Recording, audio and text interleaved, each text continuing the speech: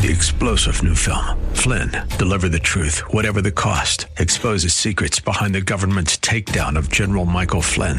Flynn knew what the intel world had been up to. He ordered the first audit of the use of contractors. This set off alarm bells. He told the truth. He was the most dangerous person for Donald Trump to hire. They had to get rid of Flynn. Flynn, deliver the truth, whatever the cost. Available now. Watch it today. Go to salemnow.com. salemnow.com.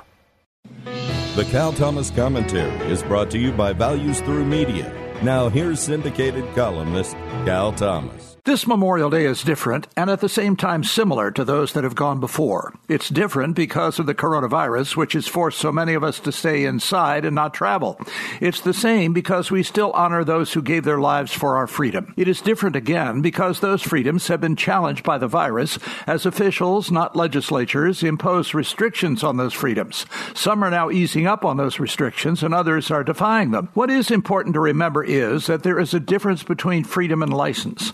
Freedom has limits in that it assumes one does not practice it in a way that harms the freedom or best interests of others. License says you can do whatever you want, no matter the cost to yourself or the harm caused to others. The latter is not why soldiers, sailors, airmen, and Marines gave their lives. Think on these things this Memorial Day, and if you can visit a military cemetery to honor those who died, please do.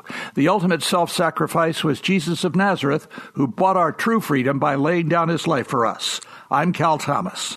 For a free copy of today's commentary, visit calthomas.com or write us at Values Through Media, P.O. Box 373340, Key Largo, Florida 33037. That's P.O. Box 373340, Key Largo, Florida 33037. Please specify the date and subject. Your tax-deductible gifts to Values Through Media help support us. Listen again next time for the Cal Thomas Commentary.